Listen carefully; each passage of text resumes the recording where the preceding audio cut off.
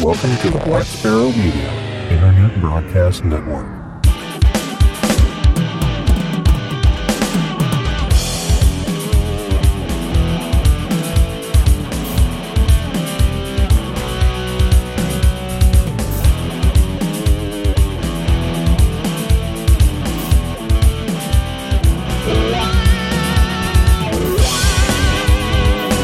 Well, hello everybody and welcome. You have tuned in to episode number 182 of Linux in the Ham Shack. It's our first recording for the brand new year, 2017. And I'm your host, Russ, K5TUX. And we also have out from sort of cold and snowy Big Sky country, Bill, NE4RD. Good evening, everyone. And sitting across from me, we have Cheryl, Hello, everyone. who says she's going to get her ticket this year. Maybe. That's right. That's what we heard last year. It was a prediction from the last episode. Maybe. It's in the Red Book. It depends if we make it to Hamvention. Well, I think we will. We'll talk about that a little later. Okay. Maybe in the next episode, actually. But for Well, tonight, You have it in this episode. well, we have a mention of Hamvention. We don't Yeah. have a mention of us being Oh, in Hamvention. that's true. That's coming up. Okay. But we do have a super full, action-packed, fun episode for tonight.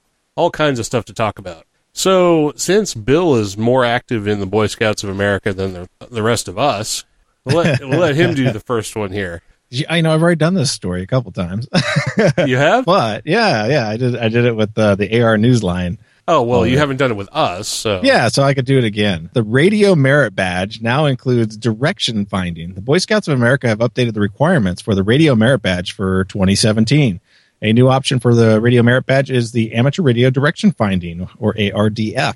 A first draft of the new Merit Badge pamphlet is anticipated later this month or in early February. And the new option of ARDF combines orienteering and fox hunting and opens a new interactive component to this program.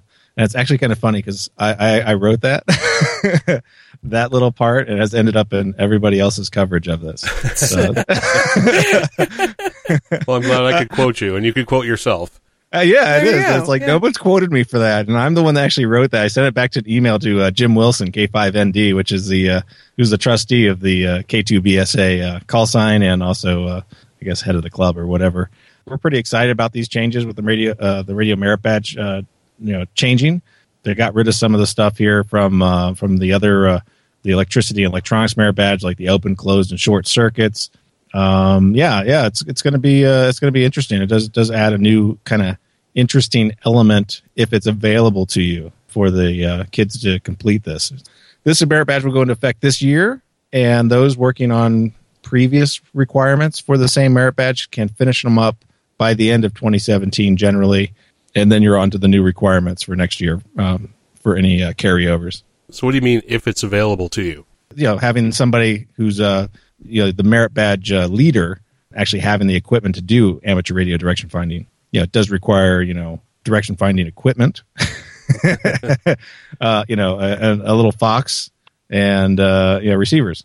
Well, you'd think if the Boy Scouts of America were offering this as a merit badge, they would also provide the technology for being able to successfully complete the program. That's not how it works. Yeah, it No, doesn't I work know that that's not how way. it works. No. Yeah, it didn't work that way in the Girl Scouts either. Members of the so- community, members Right. of the community are actually the merit badge counselors. It's all the adult volunteers and scout members and non-scouters volunteer to be merit badge counselors, especially for the amateur radio one, because normally you get clubs that will sponsor doing this.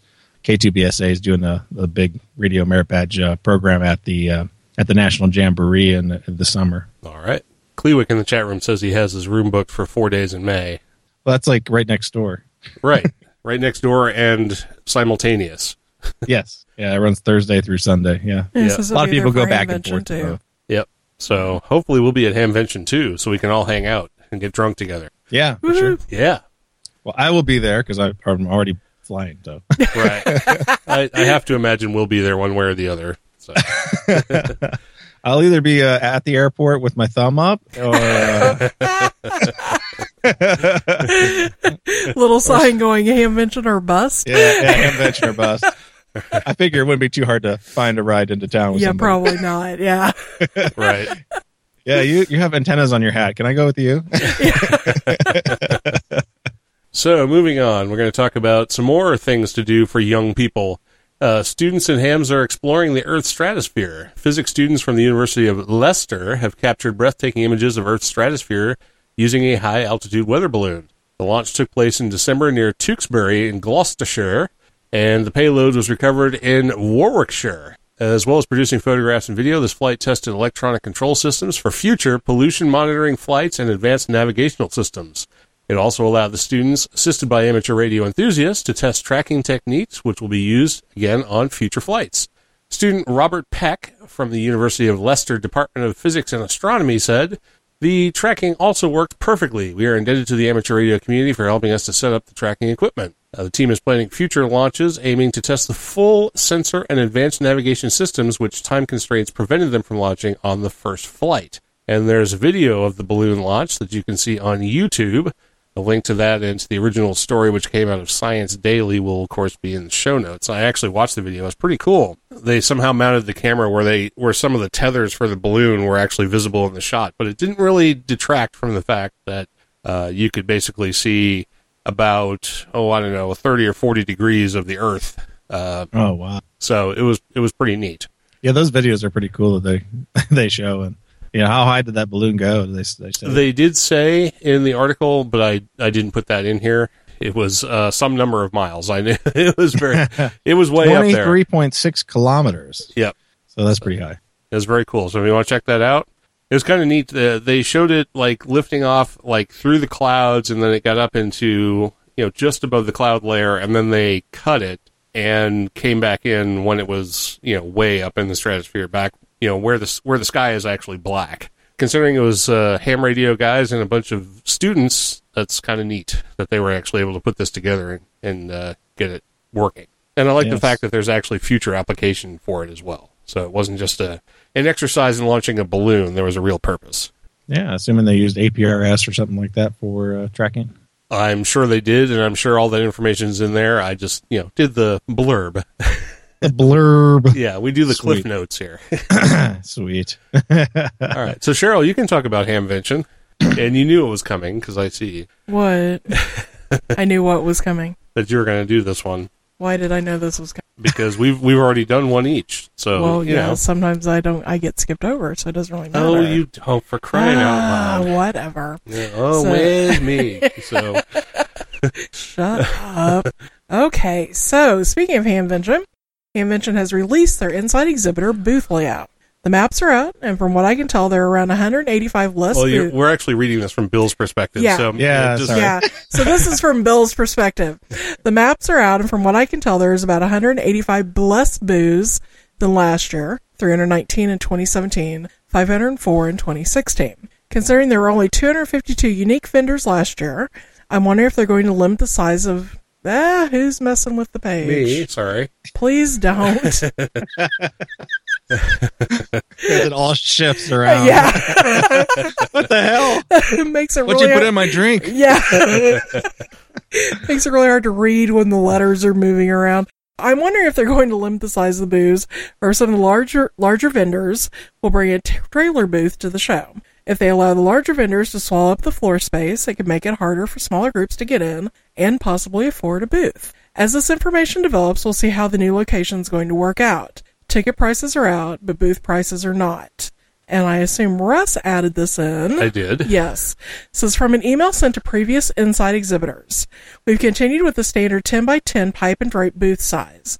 We've eliminated all non-standard booth sizes so that all booths in the show will be identical in size. At this time, we do not have specific details on company locations available, but that will change in the very near future.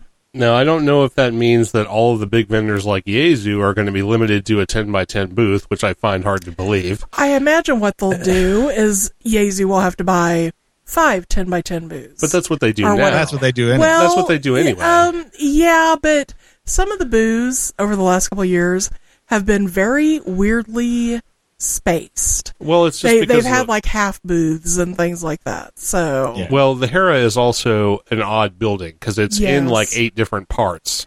And the rooms are not square. Yeah, or some of the rooms are at rectangular. angles and something like that. So, yeah, I'm not sure And if all these are square. Yes, Yay. according to them. And I'm, I assume, at least from looking at the venue, that all of the buildings are rectangular.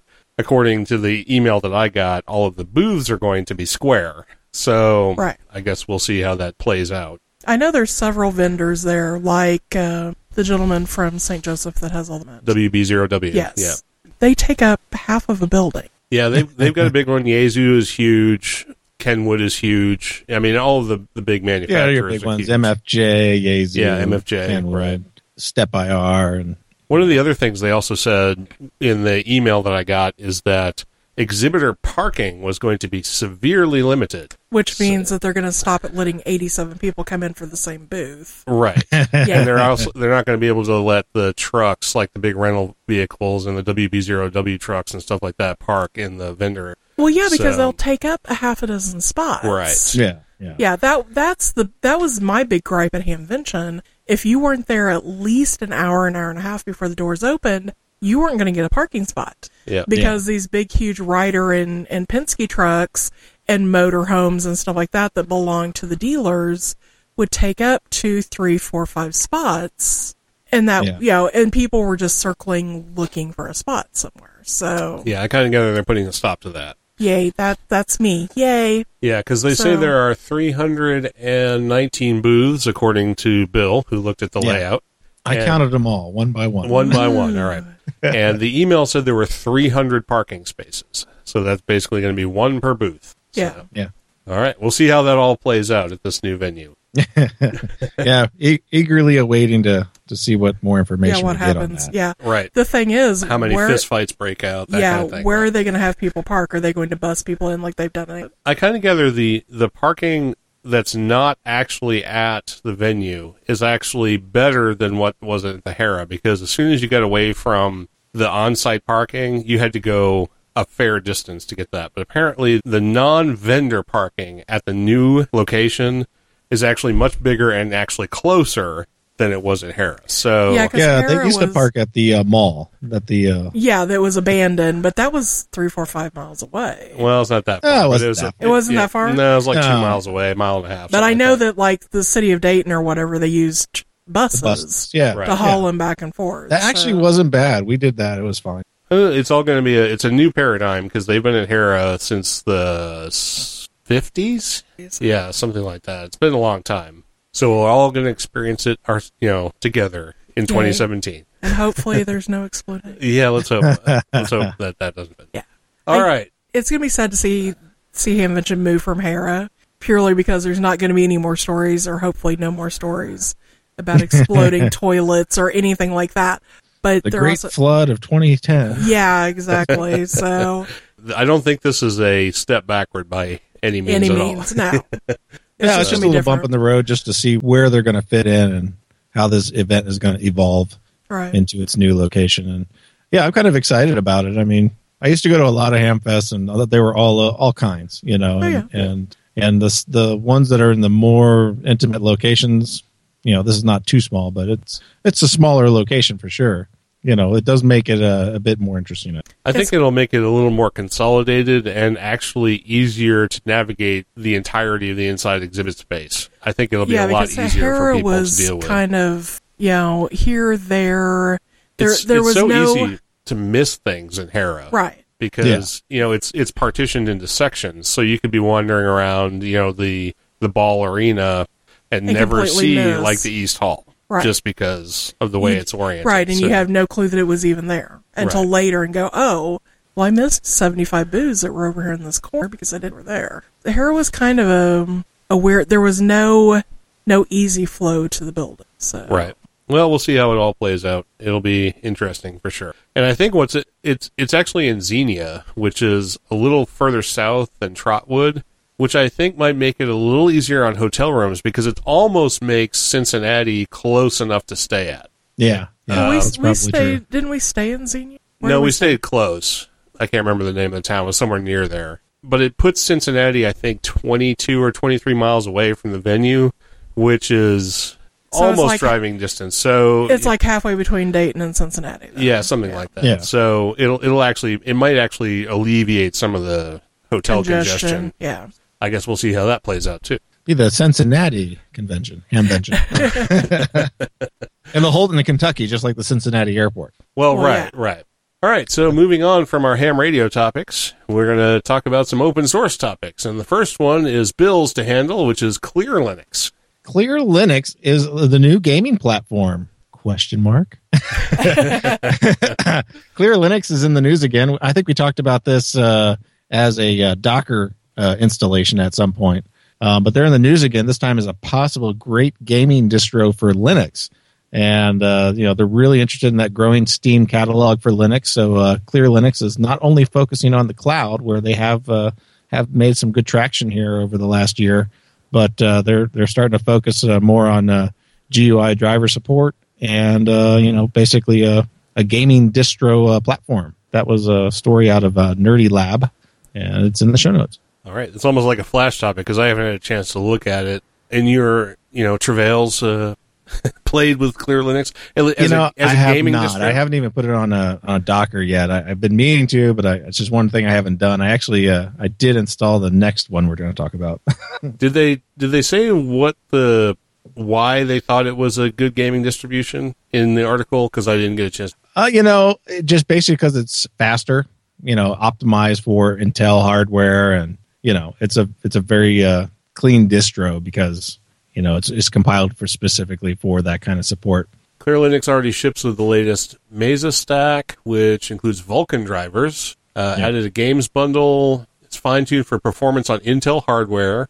Only offers accelerated graphics, and the open-source Radeon or NVIDIA proprietary drivers don't work. So you've got to have an Intel chipset in your video board if you're going to use it for this. And they see it as a good contender to the Steam, OpenGL, and Vulkan games that don't ship with high-end graphics. There you go. Yeah, we'll see how that plays out. I guess so. If we have any gamers who listen to the show, give it a try and let us know what you think. See if it's better than SteamOS. Well, almost anything has to be better than SteamOS because the couple of times that I've tried it, it just seemed like really, really slow and clunky. So. We had SteamOS loaded on one of the machines here for a while, and it actually wasn't too bad. It's just when you didn't want to do Steam things, it was pretty bad. If you're going to be running SteamOS, you probably want it for Steam things. Yeah. It was kind of like a project my son was doing, so he thought he could use it for both, and it's like it's pretty much just for Steam. So needless to say, I think they put Windows back on that machine. All right, so let's talk about Parrot Security OS. A new version of Parrot Security, White Hat OS, is released. Parrot Security 3.3 was released some time ago, not necessarily yesterday. The hacking distro was under top secret development, according to the developers, and features new tools as well as many bug fixes. The Debian-based distribution is designed especially for ethical hackers, and security researchers. Sources close to the distribution say the upcoming Parrot 3.4 release is currently under development. This latest release includes the Linux 4.8 kernel, touchpad driver fixes, updated anonymous browsing, Mate bug fixes, an updated GCC, updated Metasploit framework, PHP 7, and more. And that also was on Nerdy Lab, and I basically never even heard of it before. So it must have been really, really secret to get all the way to 3.3 without ever even cracking, the radar, at least in any of my news feeds. Well, if you're a computer security professional, you probably knew all about it back in the 0.1 beta days. Yeah, I'm assuming. So I did. I actually tried downloading it when I first put this article in here with the torrent, and the torrent never completed. I was almost thinking, oh, this must be a joke, like some kind of... it's one of those ones that goes to 99.8%, and then you can never... Yeah, and it never finishes. And right. It's like, I thought it was all of a sudden, it was like, oh, this is like a virus itself. I'm not putting this on my machine. So I let it sit for a day or two, and then I came back and I downloaded it just straight from whatever their distribution point was. And I installed it in a VM, and, it's okay. It has all the tools in it and stuff like that. It's interesting to see how much press it's getting. I see it was already picked as like the top security system tester, whatever, on one of the 2017 best distros, Linux, fake news stuff. But Doesn't it seem to you that if a security distribution is getting major press, that it's probably not a very good security distribution? Yeah, I'm thinking it's just if you can't smells fishy. Right, if you can't get it off the dark net, then it's not what you're actually needing. Yeah, and I mean, there's already obviously other ones that we've tried out they have all the same tools and stuff like that. I'm not sure where the nuances on this one are different. I'm still going to check it out a little bit more and compare it. I assume it has. Well, it says it has Metasploit. I assume it has like Nessus and stuff like that on it. All the white hat hacker tool, the quote unquote white hat hacker tools. Yeah, brute force patches and all that. Right, John the Ripper and all that good stuff. Yeah. So I mean, it has the same stuff that you can find pretty much everywhere else. Just rolled into a Hack Your Neighbor package. There you go. Yeah, the only thing I thought was weird is it actually has the start menu. If you look at the picture on the website, like it has like the start menu at the top with the normal start menu and your regular panels at the top, and then at the bottom it also has a panel with another start menu that's exactly the same thing. I thought that was kind of weird to have that as the default setup. I don't know. It just kind of seemed noobish to me, but whatever. It's a sophisticated ethical hacking OS tool. Sure it is. There you go. We're all professional, man. Don't make fun of it. So if you want to try out an ethical hacking distribution, give Parrot Linux a try. Parrot Security White Hat OS. I'm not sure what the official name is. What is the official name of this Just thing? Parrot Security. The Parrot Security. Website is like parrotsec.org or something. All right, there you go. Parrot Security. Hack your neighbors. Steal their Wi-Fi. That's right. Well, you can do that pretty easily. All right, so I threw this in there, and I meant to follow up with myself, and I didn't, but I'm going to hopefully be able to talk a little bit about these two things, and I'm not sure we've actually talked about them before. There is a world of browsing out there that doesn't involve Chrome, Firefox, Edge, Internet Explorer, and Opera. Did I miss one? Well, there's Safari. Sorry. Did I There's miss? probably more. Internet Explorer. I said Internet Explorer. Oh, okay. And I said Edge. But in the world, there are also a couple of other ones out there, and I've actually been hearing a little bit about them lately. One of them is called Brave, and the other one is called Vivaldi. And it was interesting to me that someone brought up Vivaldi in one of the IRC chat rooms that I was in, and then I realized that I had actually already installed it and completely forgotten about it. So I went and tried it again. And Vivaldi is actually a pretty decent browser. I feel like it's built on WebKit like the other ones, but that may not be true. I'm actually looking at the website right now to try and find out if it is a WebKit browser. I installed Vivaldi on one of the computers. I looked at it for like 5 seconds, and so that was enough.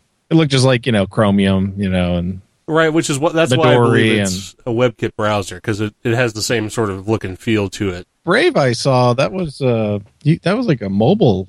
Like iOS, you could install Brave as like a ad preventer or something or another. Right, it's supposed to be a security-focused browser. And I believe it did get its start in the mobile space, but you can now download it and use it on PCs as well. There's a Mac version, there's a Windows version, there's a Linux version for Brave. I didn't like it at all on the mobile platform. Yeah, and I didn't like it on the mobile platform either, and I'm not sure that I've heard any good things about it in the desktop space either. One thing is it's also not open source. As an entire package, it's not open source. It has open source components, I believe, if you do the about and look and see like what it's based on. But it in and of itself is not open source, whereas Vivaldi is. But again, the idea behind Vivaldi was supposed to take things like Firefox and Chrome and strip out all the crap that makes them slow and bloated. But honestly, I got the same performance out of Vivaldi that I got out of any of the other ones. They're all compatible with like the technology you need to use, like they're HTML5 compliant. I believe that, Java works fine on them, Flash works fine on them, at least as far as Vivaldi is concerned. I'm not sure about Brave. Any browser that claims to be security focused shouldn't run Flash. Yeah, that's kind of like a given. So I'm not sure if you can run anything Flash in Brave. And since it started in the mobile space, it probably won't. But Vivaldi will. Java and JavaScript, of course, work fine. I believe that's also the case for Brave. So it's basically just whether you want to sort of deviate from the norm and try out one of these other things. I've heard people talk about Vivaldi and say good things about it. The fact that it is open source, the fact that it seems to perform at least decently in the same way that Firefox and or Chrome will. So it may be something that you want to look at. It does have some features that may be useful to you, like notes, web panels, search boxes, tab stacking, an internal trash can, visual tabs, mouse gesturing, speed dials, and you can look up and see what all of these features are. That might be helpful to somebody. The Brave browser, like we said, is supposed to be security focused, probably doesn't do a whole lot, not open source, and originated in the mobile space, so may or may not be useful in the desktop environment. But just to let people know that there are alternatives out there to your standard everyday average browsers, and maybe you want to check one out, kick the tires, and see what you like. So yeah. All right. So we're going to move on because there's a brand new topic in here that I see that I just added. that you just added as we've been talking. Talk about typing into the to the Etherpad. Well, yeah, at least I wasn't typing in the story I was reading. It's just trying to keep you on your toes. Yeah, thanks. Yeah. All right. So what do you hate about Budgie now? And you're No. You were the one who said Bougie. Bougie. That's right. Yeah, that you were going to comment further on Bougie. You ran into more issues. We reinstalled it. You ran into more issues and said, "Screw it, we're done. I'm going to put Debian." Oh, you had an issue. I think I talked about that. There was more of the same problem. Basically, what happened was I did find some documentation online about doing an install of LVM in an Ubuntu desktop install. Now, it's something that you can do in the server version without any trouble, because the server version allows you to customize your partition layout without any difficulty. But in the desktop environment, they sort of restrict what you can do. But you can actually go into a terminal, repartition the disk, set up your LVM, and then reboot into the installer, and then you're supposed to be able to access the LVM partitions and do the install from that point on. Which I did, and it seemed to be okay. And the computer booted back up, and then I did an upgrade and got it to the latest version of Ubuntu Bougie, whatever that is, 16.04. And I was doing the LTS this time, not the 10. After doing the upgrade, I rebooted, and then LVM wouldn't start.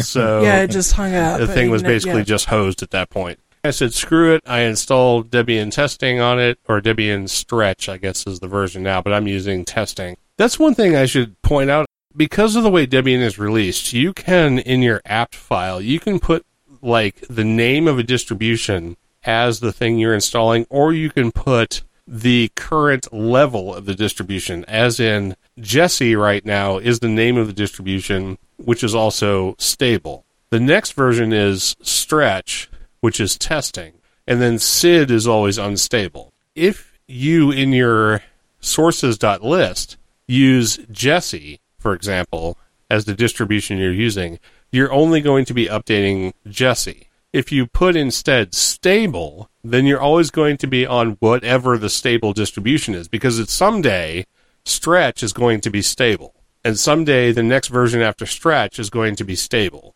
and someday the next version after that is going to be stable. But if you're using Jessie, you're only going to be updating as far as Jessie ever goes, and someday Jessie will be deprecated. Right. It won't be updated anymore. So it's important to know that if you're setting up your repositories, that you know what you're doing, that if you want to have the latest stable release, that you use stable, not the name of the current stable distribution, because at some point that will never get updated. Right, and if you change all those, you have to run a dist upgrade, right? Right, but if you're choosing the actual name of the distribution, you're going to be on that distribution forever. If you use the sort of meta label of stable, testing, or unstable, then it's more like a rolling release, and you'll actually continue to get updates for whatever the current stable is, or testing, or unstable, as you go along. We tend to use the testing distribution, which is currently Stretch, but someday will be something else. But I always use testing in my sources.list, so I always keep progressing as Debian moves forward. Right. In a server environment or a place where you have things that need to be more static, you might want to actually specify the distribution so you don't get too far ahead of yourself.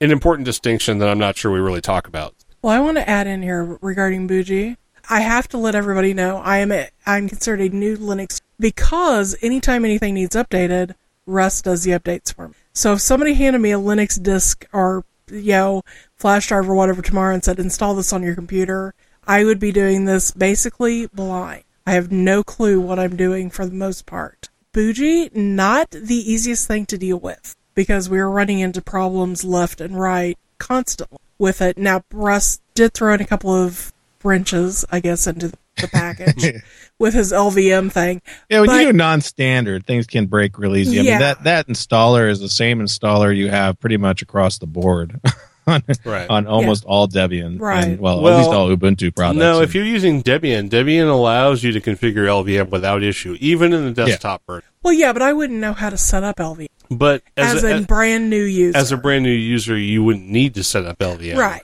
Yeah. So, but a lot of the desktop ones just have an easy button for that too. If you want it, to use LVM, click the button. If you want to use encryption, click the button. Right. Well, once you start, doing custom partitions and then custom stuff, then you're pretty much all bets are off on using the built-in installer. Right. Unfortunately, with using the LVM button in the sort of one-click, push this and use LVM, that never really helps you because it allows you to do it, but then going forward, you're not going to understand what you've done. Right. You know what I mean? You don't understand why you've installed LVM or why it's even useful to you because it doesn't explain it. It just says, do you want to use LVM? And you might go, okay, yeah, what the hell? You're supposed to do this all from the command line if you know what you're doing. I know. And I have no clue true how root to the do system and everything else, copy it over. But if you're doing this for a basic user who doesn't have any clue, why even include LVM as an option? Because they're not really going to understand. They might have heard somebody mention it, though. Right. That's kind of like one of those things. Oh, yeah, that sounds good. And, you can't hit the encryption button until you click that. So, I suppose. There's some logic things that go along with that. And there's a reason why it's set up the way it is. It's not really intended for you to actually customize it because they really don't want you to do that. I'm surprised they even have the partition button and stuff like that when you're, instead of just erase all disk or run side by side. That should be the only two options because once you go beyond that, you're probably going to screw something up. Right. And saying that was the thing. There was too many things to check or do, and I could have easily hosed my computer in about 2 seconds. Yeah, and if you were a typical user and didn't know anything about that, you would just hit next, and it would have ran fine. Right. But you would have ran into other problems because I think there are some serious issues with Budgie running on top of Ubuntu right now. It is not quite polished. Right. It's not the same experience that you get when it's on Solus. Right. So, hopefully by the time 1704 comes out, they'll fix that and it'll be right. Be fixed, right. But there's definitely some broken crap with it that they have some work to do. It's not ready for production. That's for sure. Okay. All right. So moving on from our open source topics, we're now moving into Linux in the Ham Shack. And the first one I had is something I don't really have a lot of information about, but I did get it as a mention from a user or a listener. I don't remember exactly who. So listener feedback. Well, it's kind of listener feedback, but they basically just pointed me to this. And this is the VE2DB. We mentioned this. Is it? Oh yeah, VE2DB, right? Yeah, we actually show noted that too. Okay, I just wanted to make sure we got this in here again. That there's an application called Radio Mobile, which is another propagation predictor. It's French. Come on. Yeah, sorry, Radio Mobile. Excuse me. Radio Mobile. Radio Mobile. That does the same. Basically, does the same thing as Splat, but this is actually written for Windows. This is also points you to the web one too. Right. So you can run it. You can run Linux. You can run Radio Mobile online, and you get the online version. Right, but it also has a Windows version that apparently runs just fine under Wine. Oh yeah, because it runs under the VB Runtime 6. Right. So if you want to actually run this sort of, I want to say natively, but it's not really natively. But if you want to run it in Wine, you can do that as well. So it's another option for your path prediction and your, terrain analysis tool and all that kind of thing. Put it out there as another way to do it. It's not open source technically because it's a Windows application, but you can run it in Linux if you really want to. And there's, of course, the web and the mobile version. So there you go. And since it was brought up to us, we figured we would pass on the information. You can use it however you want to. It's just, it's like telling people how to grow marijuana is not illegal. It's just actually doing it, right? So depends on the state you're in. I guess so. I also got an email off the Ubuntu Hams mailing list about the fact that at the very last moment in 2016, December 31st, they released HamLib 3.1. This came out from November 0, November Bravo, and he said HamLib 3.1 includes support for several new models released to the market since the last HamLib release. Updates and fixes to many more models, support for the Lua scripting language, and pre-built packages for Microsoft Windows 32 and 64-bit versions. The source tarball and pre-built Microsoft Windows packages are available for download from SourceForge. And there'll be a link to the SourceForge location where you can download those, and I'm pretty sure that stuff hasn't been packaged up for Debian yet, but if you're running a bleeding edge distro, they may be available in the repos somewhere. But of course, 3.1 will be incorporated, ere long. New version of HamLib 3.1 with new rig support. Always a good thing. And I saw there was some major bug with the TS590. So if you're running a Kenwood TS590, they fixed whatever that problem was. Apparently, it was pretty significant. So, and I believe the 590 is a fairly popular platform. So, oh yeah, you were going to say something?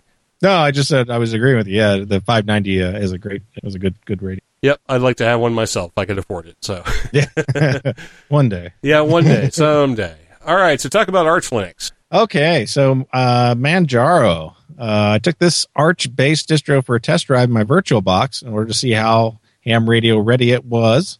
It uses the XFCE, at least the install disk I used. That was the live CD. It had the XFCE window manager.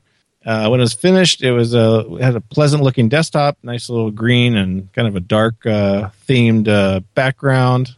It's pretty fast. The menuing looked pretty sharp. As usual for Arch, the packages for ham radio are in the AUR, which is the Arch something repository.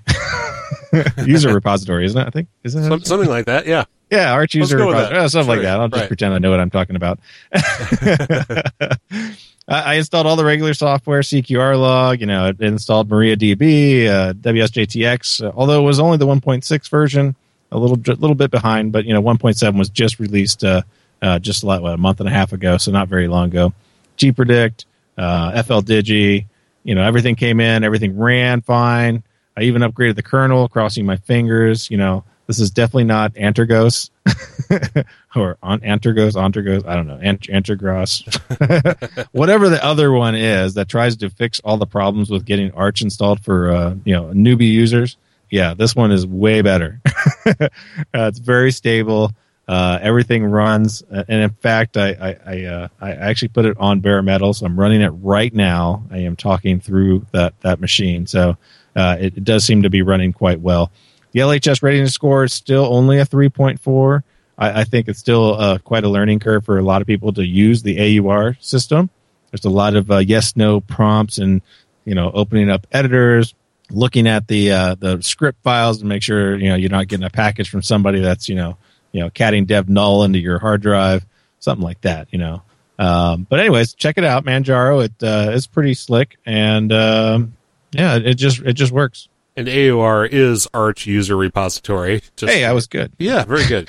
We've mentioned Manjaro a couple of times because I used it 2 or 3 years ago, and it was a fantastic way to get into Arch, even if you're not using it for ham radio purposes. If you just want to use it as an operating system, it is not as polished and not as easy to use as something like Ubuntu or Mint. But if you want to be on the bleeding edge, if you want to be sort of out there but still make it manageable for a fairly new user, a Manjaro is definitely a good way to go. It won't screw you right off the top. So yeah, I mean, it came with everything kind of prepackaged. At least the distro, the one I put in here. I mean, it has LibreOffice. It has all your audio, fun stuff. It came with Firefox, HexChat, Pigeon, Thunderbird. Even had Steam installed by default, so that's always is a good thing. And yeah, I just added a few extra apps that I normally do, and copied some of my .config files over from my Solus and other box. And I was up and running in a very short amount of time. So yeah, I have no complaints right now, and I think base out of the box. I think a typical Ubuntu user could probably use this.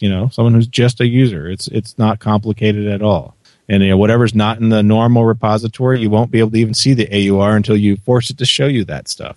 So you have to kind of go under the hood just a hair bit just to turn on, even be able to find those packages. So you can keep it as simple as possible, but you won't be able to run ham radio stuff on it without getting into the AURs. A 3.4 is pretty good as far as readiness, and if you want to try something that's a little outside the box, at least from what we normally talk about, definitely worth a shot, I think. Yeah. I'm going to give it a try. I'm going to probably run it for a few weeks and see if I can get used to it. I've already noticed that the power management is kind of sometimes not working. Like I'll walk away, my screen is still on about 30 minutes later. All right, I'm sure I can fix that. Yeah, I'm sure. So moving on, we'll talk about Zorin OS, and I actually looked at this a little while back, and it was sort of touted as something that could be, I think at the time it was like a Windows XP or a Windows 7, almost like drop-in replacement. The idea was that it looked very similar. Yeah. And you could sort of use it in that way, but I found the whole experience of Zorin OS pretty disappointing, and I kind of gather that you did as well. Well, considering it never booted, I was like, the live CD worked great. After that, it wasn't good. From the live CD perspective, did you feel like it gave you the Windows experience as a Linux distribution? Because I really didn't. I mean, even when something is touted as looking like or being very similar to, you can say that Ubuntu looks very similar to Windows, and it kind of does in its own sort of way, where there's a start button and menus and things like that. But it didn't seem to me, at least when I tried it, any more like Windows than anything else I tried. Yeah, I didn't get the impression. I mean, it kind of, it had the menu bar at the bottom, but hey, so does Manjaro. If anything, this Manjaro feels like I'm running XP, or Windows 7, really. What? This is closer. Mint with Mate does the same thing. It has the start bar at the bottom and all that. So yeah, and this is XFCE, so same thing. Right. All right. Yeah. So you gave Zorin a big fat 0, so we're going to just move on. And we'll talk about Bodhi. We've talked about Bodhi before as well, too. And this is one of those ones that has the sort of boutique desktop environment that's supposed to be like really flashy and eye candy and stuff like that. And I haven't actually looked at Bodhi in a little while, but you looked at it again and you like it. So yeah, it wasn't too bad. I put Bodhi, yet another boutique Ubuntu distro, which is basically what it is. I was in one of the ham chat rooms and someone had mentioned that distro for a Linux question, and I'm like, I don't think I've actually heard of that one. So I went out and downloaded it. It's an Ubuntu LTS based system, so it's going to be running 1604, pretty basic, stable, everything on it. They have two different ISO options. When you download it, you can either get the stripped down version, which they call a standard, or you get the app pack version, which kind of has all the normal stuff that you would get with Ubuntu, like LibreOffice and all the other stuff. So it has a desktop called the Moksha desktop, and it's I guess windowing. I don't know if you call it a theme or not, but it was really weird because it looked pretty until you ran the installer, and the first few questions are there's check boxes for do you want to install whatever the MP3 extras, or do you want to download stuff while it's installing? Those check boxes you could not see in the installer. So I'm like, oh, I know they're there. So I just clicked around and I clicked them, and okay, it went in, it booted, and it installed, and after that it was no big deal. I did find that kind of odd, disturbing kind of thing, is that the first few screens on the installer, you can't see the check boxes. It's something they definitely need to fix. I mean, well, I had that same problem with Bougie, which we explained in the last episode, where the screen had resized to a point where some of the click boxes were off the screen where you couldn't actually see them. And if that's a little different. This one actually stretched out, and I was able to set the window size properly in the VM before I went forward, which I kind of always test to see if they have those drivers there for the VM, so you can go ahead and resize it to begin with. Otherwise, you're in that 640 by 480 window or whatever, and you can't see anything. So it's crap. But anyway, so I gave it a 3.6, which is pretty high for Ubuntu. Actually, I gave it an extra point for the terminology, because I hadn't used that terminal before, and I thought it was kind of slick and flashy. So I don't know. I don't know if you've ever seen that one, but it was different. So I was like, oh, this is kind of cute, you know. If I remember right, Terminology is the terminal from Enlightenment. I think so. I believe it is. Yeah, and it allows like 256 color mode and all kinds of crazy things. You can still use it as an X-term, and it's VT100 compliant if you want that, but it has all kinds of crazy add-ons and everything, and I'm pretty sure it was developed with Enlightenment, and now they've just sort of made it available everywhere. So it's interesting if you want to try it out. You know, I think the prettiest LTS distro is still Elementary OS, and I believe, you know, that's a really hard one to beat if you're looking for a pretty system. But this one's not bad. It looks pretty slick. All right, very good. So that's all of our initial topics for the evening, and we're going to move on to the music for tonight. And the music selection is kind of interesting. We are playing some stuff tonight, a song tonight that is not Creative Commons. Usually we find stuff on Jamendo or whatever that's Creative Commons music, but this track is not.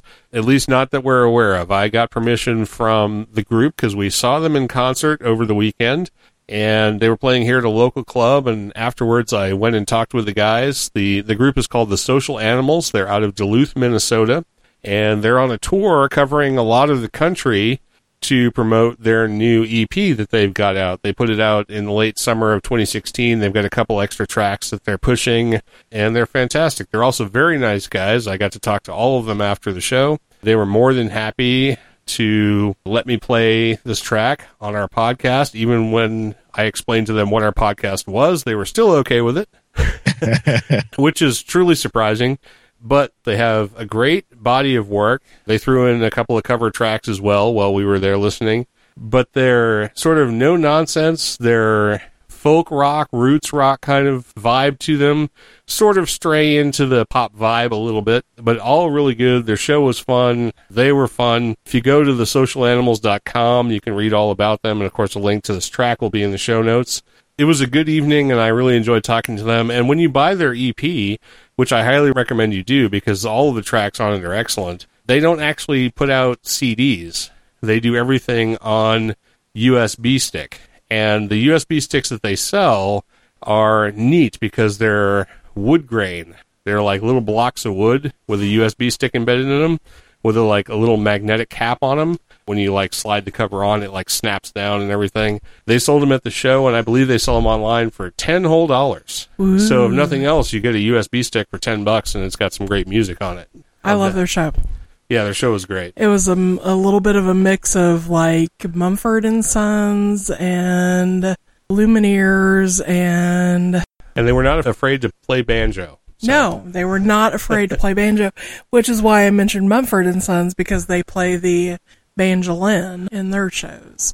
The group is called, as we've already said, The Social Animals. They're out of Minnesota. They put out their EP, which is called Formative Years. And I'm going to play the track called Bird of Mine, which is a very good one. This one runs just a hair shy of 4 minutes. So we'll play this, and we'll come back in a little bit.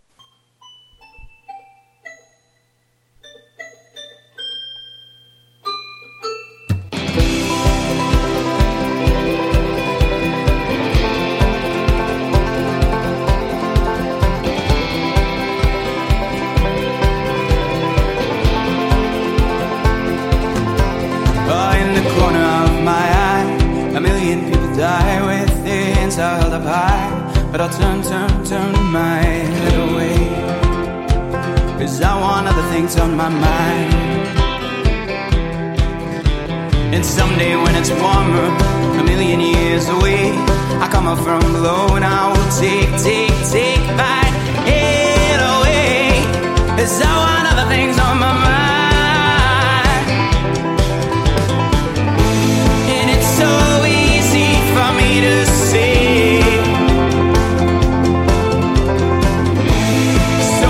harder for me to do. Bird of mine, you know, bird of mine, I don't have the money, I don't have the time for you. Ooh, oh, oh.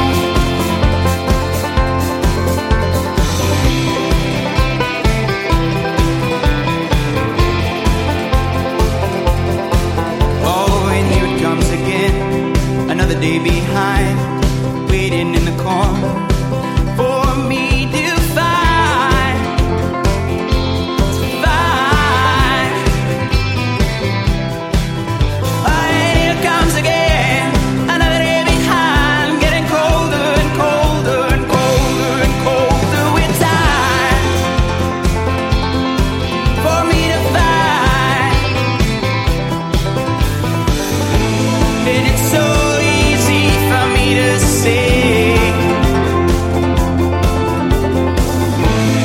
So much harder for me to do. But of mine, oh, but of mine, I don't have the money, I don't have the time for you. Oh no.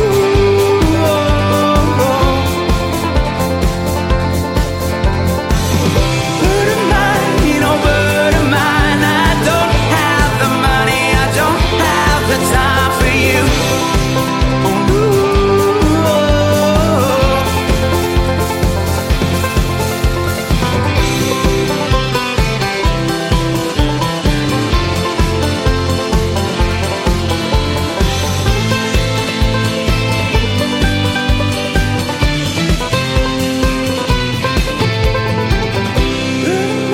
No word of mine, I don't have the money, I don't have the time for you.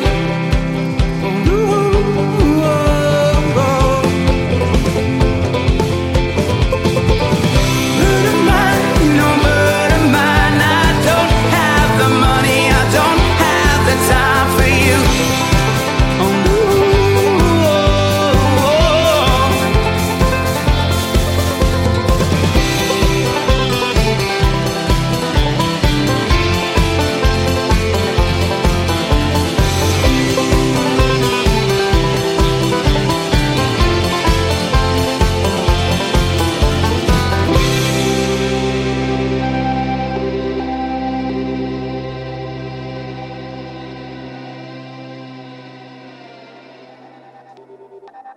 That was Bird of Mine by the Social Animals off their Formative Years EP, a group we saw just the other night in Springfield, Missouri. And they put on a really, really good show. And I love the fact that we got to talk to them afterwards. There were really only probably, 40 people there? Maybe. Yeah. So that's I what don't know. There's like a dozen people dancing in front of the stage. Well, so there was that, but it was the drunk people.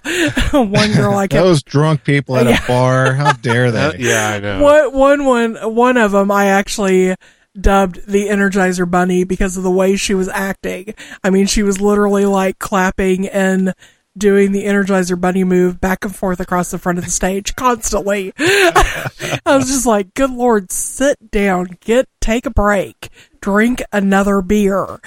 No, take something stronger. Yeah, apparently because that's all she had drank all night long. She was soused.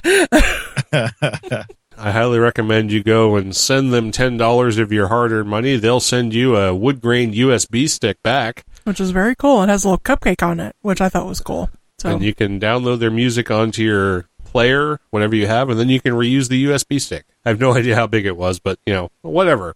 He's supporting good music, and they actually, from what I gather, live in their van and tour the country right now. Yeah, they said something during the show since there was only a handful of people in the room. They said, what do you think about this weather? I was like, at least it's warmer than it was last night. They're like, we know, we were sleeping in our van. I was like, oh, I'm sorry, because it had dropped down to right at 0.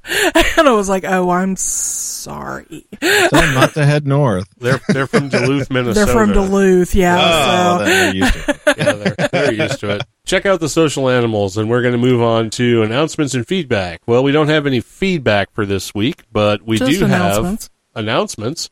The first of which is an announcement about Rars Fest, which is in North Carolina.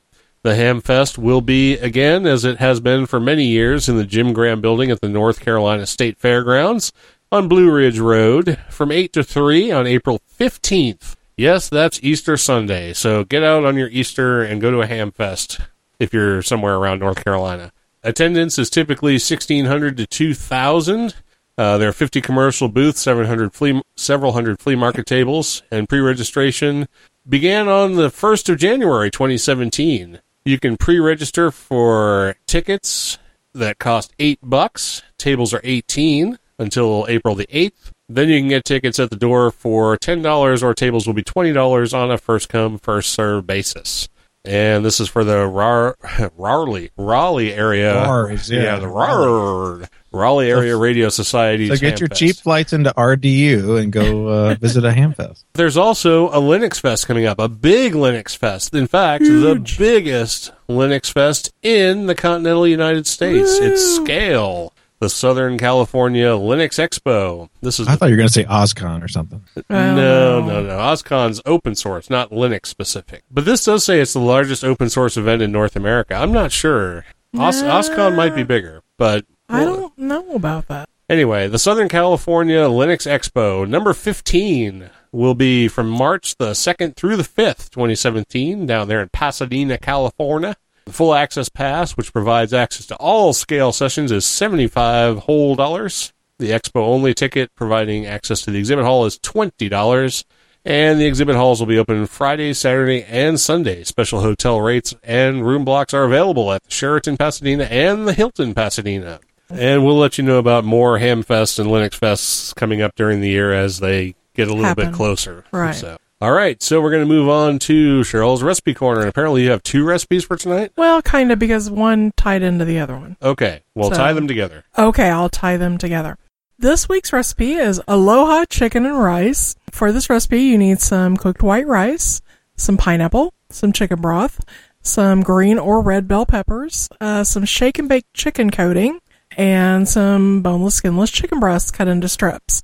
It's a super simple recipe. It's very good. And my recipe this week also includes homemade shake and bake, because this stuff's really expensive to buy it off the shelf. But it's super easy to make at home with some breadcrumbs, some vegetable oil, some salt, paprika, celery salt, black pepper, garlic salt, garlic, onion, basil leaves, parsley, and so if you want the recipe, go visit the show notes. Wow, bang, bang, rapid, all done. There you go, recipes. No bones, no wasted time, no nothing. So since your recipe corner was real quick tonight, I'll do another Scotch review. What are you reviewing tonight? I'm reviewing the Balvenie 12-year Doublewood, which is a very good Scotch. It's one of my favorites, and it's very inexpensive. I think it runs about $43 a bottle or something like that. That's what I got it on for clearance. That was clearance price. Yeah, I got it the first time for about the same price. Oh, did you? Okay. It's a Speyside Scotch. It has one of the best amber colors of any non-chill filtered Scotch I've seen. It's a pleasure to look at before you even get to nosing it or tasting it. The thing about the Balvenie 12-year Doublewood is that, like all Scotches, it's aged in used American oak barrels first, and then it's aged in Oloroso sherry casks. Now, normally I don't like liquor that's aged in sherry casks, but for some reason, when you age it in American oak first and then in sherry casks, you get a very nice Scotch. This one doesn't have any peat to speak of. It's a Speyside, but I still love it anyway. It has nice vanilla, and it has the vanilla sherry note from the Oloroso casks. It also has raspberry and a fruity note and a little bit of citrus and cinnamon, too. For an inexpensive single malt, it's very good. I really like this one, so I'm going to have another sip. Very good. I'll just drink my water. You're usually pretty bad about picking out specific fruit. I'm kind of shocked that you pick those out. Well, it definitely tastes like raspberry to me, so, I mean... Let me taste it. All right. There is a raspberry flavor there. To me, it tastes like raspberry, vanilla, and cinnamon, and there's a tiny little bit of citrus, but I think most Scotch has a citrusy kind of... See, to me, it doesn't taste like cinnamon. It tastes like... Okay. 6 and 1 half dozen the other, I think. They're but two totally different I know, spices. I know. So. All right, so we're going to move on to our social media roundup. So Woo! let's do it. All right. This time for donations, we had Marcus Burst. Thank you very much. For subscriptions, we had Jonas Rulio, Jeremy Hall, Michael Connolly, Scott Pettigrew, Bob Yerke, Paul Griffith, Ronald Ike, Johnny Kinsey, Brian Smith, Robert Halliday, Ben Schramm, Michael Aiello, John Clark, Rob Branch Dash, Edward Donnelly, Donald Gover, Alan Wilson, Stephen Sainer, Dylan Engel, James Blocker, Mike Lasky, Darren King, Petra Karsakis, Donna Farron, Bill Stearns, Bill Piotr, Robert Pitts, Jeff Cannell, John Fochke, Doug Redder, and Christopher Weaver. For Facebook, we had Earl Berneau, Paulo Martins, and Jason Griffith. For Google Plus, we had Sean Smith, Steven Stifler, and Unix How-To Forum. For Twitter, we had VU3RDD, P. Anderson 941, GatCan5, Piali Bonat, and Rex Vaki. Nobody joined us on YouTube. Terry Bindle joined us on our mailing list, and there were no merchandise sales this week. All right, so that means we're down at the end, and the show is rapidly coming to a close. So Yay. I guess I should push the outro button. Maybe. Yeah, I guess there we go. I pushed the outro button finally. All right, so you can become an ambassador. Visit the website for upcoming events and information on how you can represent Linux in the Ham Shack at a nearby LinuxCon or Hamfest. And we also love feedback, which we haven't really gotten a lot of lately. So please send us your feedback.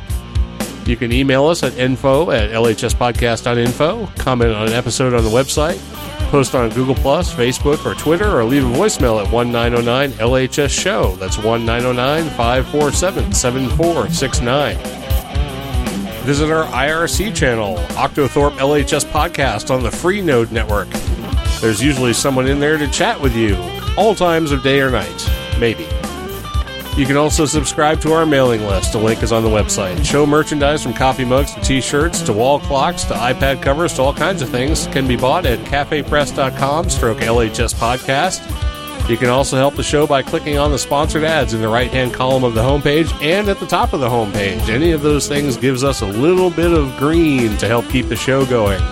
And they don't cost you a thing. It's just an ad click. Listen live every other Monday night at 8 o'clock Central Time. That's Tuesday at 0200 Zulu in the wintertime and 0100 Zulu in the summertime. Our recording schedule and countdown timer to the next episode are on the website. Please check that website out at lhspodcast.info. That's Lima Hotel Sierra podcast.info for everything you ever wanted to know about the show. Thank you to all of our listeners, live and quasi-live, past, present, and future. We appreciate each and every one of you. And you have been listening to episode number 182 of Linux in the Ham Shack. I'm your host, Russ, K5TUX. That's Cheryl over there. Happy New Year, everyone. And from mildly snowy Big Sky Country out in Montana, there's Bill, NE4RD. 73, everyone. And we'll see you all in a couple of weeks' time. Have a good one. And don't drink too much of that scotch.